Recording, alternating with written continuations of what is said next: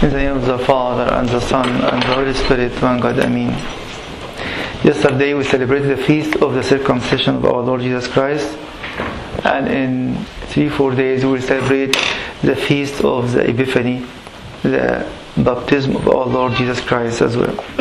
So our title today, which is the first Sunday of the blessed month of Tuba, is A Servant to a Circumcision. This is one of the titles of our Lord Jesus Christ, which was given to him in the Epistle of St. Paul to Romans, which we read today, chapter 15 and verse 8. But before we start, we would like to focus on the feast of yesterday, because again, all the readings are trying to connect the feast of circumcision with the event of this Sunday. So St. Ambrose was telling us, the child about whom Isaiah spoke have been circumcised.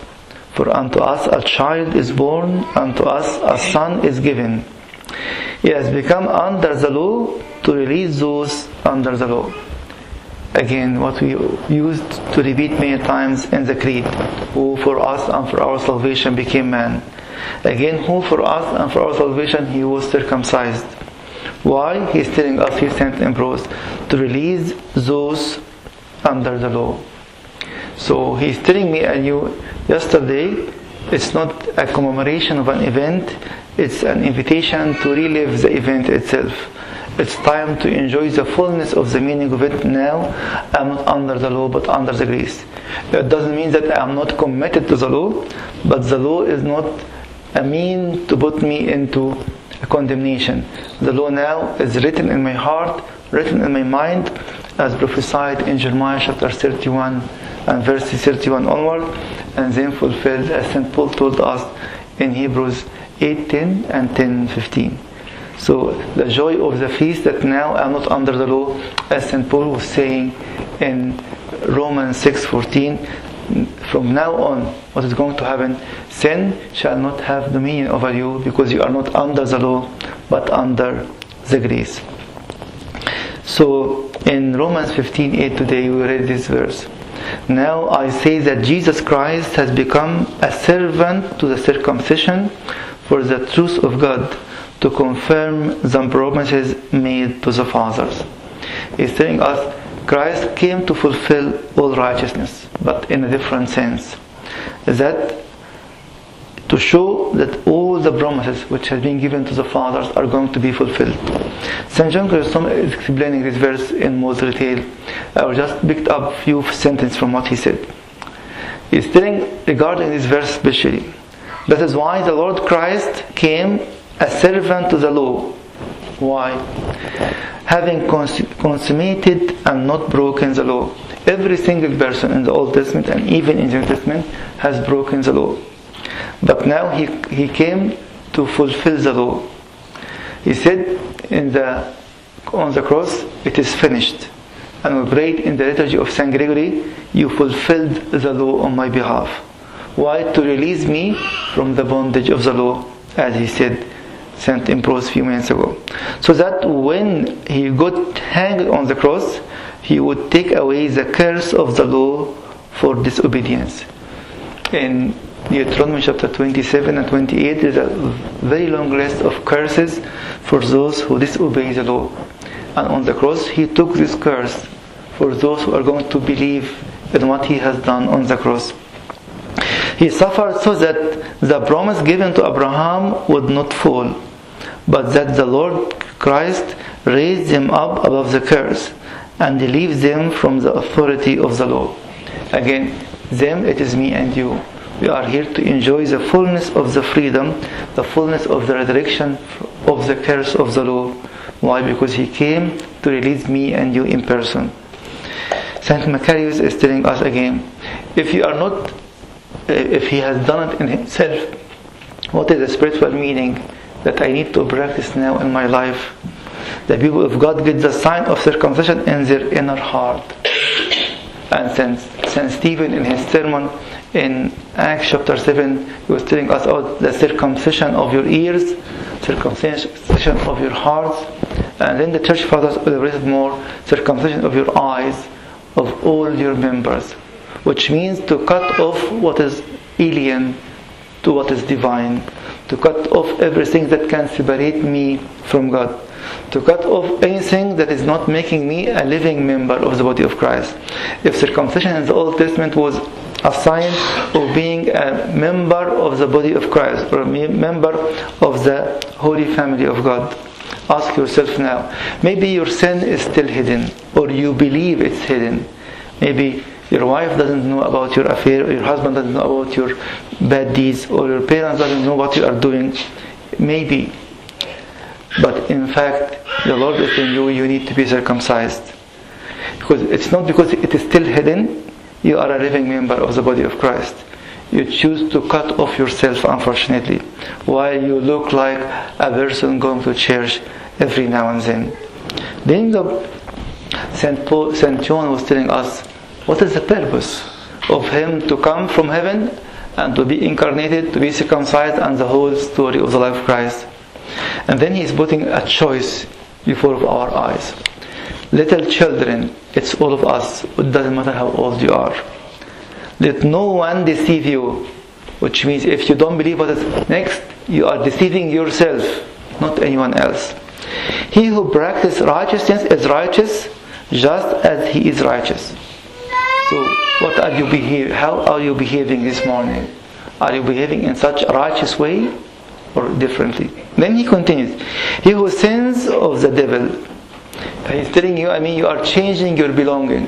Do you belong to the kingdom of God, kingdom of righteousness? Who made us the righteousness of God, as St. Paul says in 2 Corinthians 5:21, or you are still living your own life?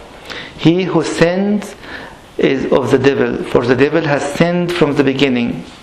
And then he's telling us what is the purpose of the incarnation of the Holy Life. For this purpose the Son of God was manifested, that he might destroy the works of the devil in me, in you, and in the whole creation. So we want to be invited in this liturgy. It's time to use the power of his incarnation in his life to destroy the works of the devil in you, the deception, stealing, any unholy thing in your life. It's time to repent for it. Yes, he is covering you till now, but the devil himself might scandalize you very soon. It's time to knock down all the works of the enemy. And then back to our gospel today. So first, all the reading, even the book of Acts, is telling us about the problem of the circumcision in the early church. And now the gospel is telling us about the flight of the Holy Family to Egypt.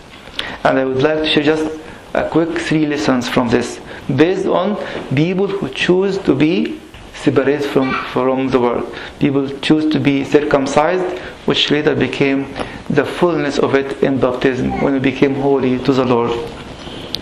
So in Matthew chapter 2, I'll pick just 3 verses, 13, 19 and 23. The same word nearly. And then now when they had departed, behold, an angel of the Lord appeared to Joseph in a dream. Verse 19, an angel of the Lord appeared in a dream to Joseph. Verse 22, and being warned by God in a dream, he turned aside into the region of Galilee. 3 times in nearly 9 verses, the Lord was talking to Joseph.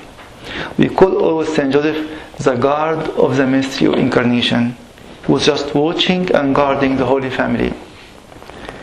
And when we think of Virgin Mary, who is receiving this glory, receiving this mystery in person through the annunciation of the angel, and now she is conceived and then she gives birth to the child Jesus. But she was in full obedience to her husband, who was just guarding the incarnation. We ask ourselves as human beings, despite we don't have this honor that Virgin Mary had, but she was in full obedience to her husband at the time. And at the same time, for you and me personally, who is leading your life? We are not looking for dreams to be guided. We are not looking for apparitions to be guided, but we have the fullness of the revelation of the Word of God in the Bible. Am I looking to the Word and following it in full obedience? Or still choosing the parts that I feel comfortable with? Again, it's very dangerous if you choose what you're going to obey and you omit certain parts of the scriptures. Joseph, in the 3 times, he was in full obedience. So if we have such circumcised heart and minds, we are not going to choose or to pick up certain values, virtues, and ignore others. Honesty and faithfulness to the Lord has no conditions. The second question is, if I am fully obeying, like Saint Joseph, the guard of the Incarnation, when he arose, he took the young child and his mother by night, verse 14, and departed to Egypt. Then he arose, took the young child again, and went back into Israel. Yes, he was led by God, that's why he was in full obedience to God. In many occasions in the Old Testament and in the New Testament, God was revealing to us that if by the first Adam, disobedience, pride and disobedience kicked him out, by the second Adam, in full obedience and full humility, we are restored once more to the paradise. Again, another choice before us. Are you in the paradise? It means you are humble and in full disobedience. Are you out? It means you are living in your own pride and in disobedience. Again, there is nothing in between. So please be honest with yourself in this liturgy. Find out where you are and then head to the right direction. Yes, I know that sometimes we are following our own ideas, or we are following our own minds, ignoring everything, ignoring every sort of leadership in our life.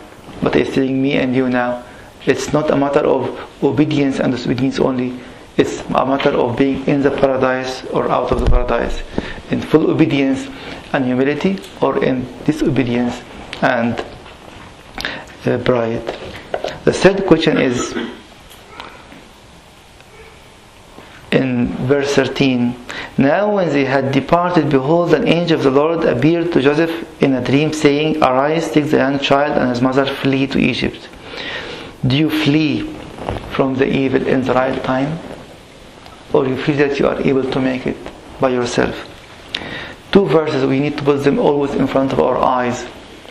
James 4:7. James was telling us, resist the devil and he will flee from you. So I have to stand in my battle and I'm going to resist him, and he is the weak one because I have Christ in me. I am the indwelling place of the Holy Trinity. But in 1 Corinthians chapter 6, verse 16, St. Paul was telling us, warning us, flee from fornication, flee from sexual immorality. If I am still feeling I can resist it, then I am not in the right place. The Lord in His fleeing, He was showing us there is a time of fleeing and there is a time of resisting the enemy. He was standing against the enemy in a temptation and was victorious again for us. And when He fled on that day, He was teaching me and you that there is a time of fleeing. Based on what? Based on the obedience He chose. Based on the humility He chose for our sake. Finally, let us go back to the event of yesterday and the connection of the day, which is the circumcision again. When we get inflamed with carnal lusts, when we commit adultery in our hearts, is focusing more. This circumcision is an act to your heart, to your mind, not only a physical act. We have uncircumcised heart. When we welcome the thoughts of heretics and harbor blasphemous thoughts against the knowledge of Christ, we have uncircumcised hearts. And you can add as much as you can in your personal life. But if we keep having the purity of faith with a straightforward conscience, we are having circumcised heart and become worthy of hearing the voice. Blessed are the pure in heart, for they shall see God. It's time to have this circumcised heart to be able to see Him here, at work, at home, and whoever is going to see you, he will sense the presence of God in your life. May the glory of our Lord Jesus Christ be with you from now and forever and ever. Amen.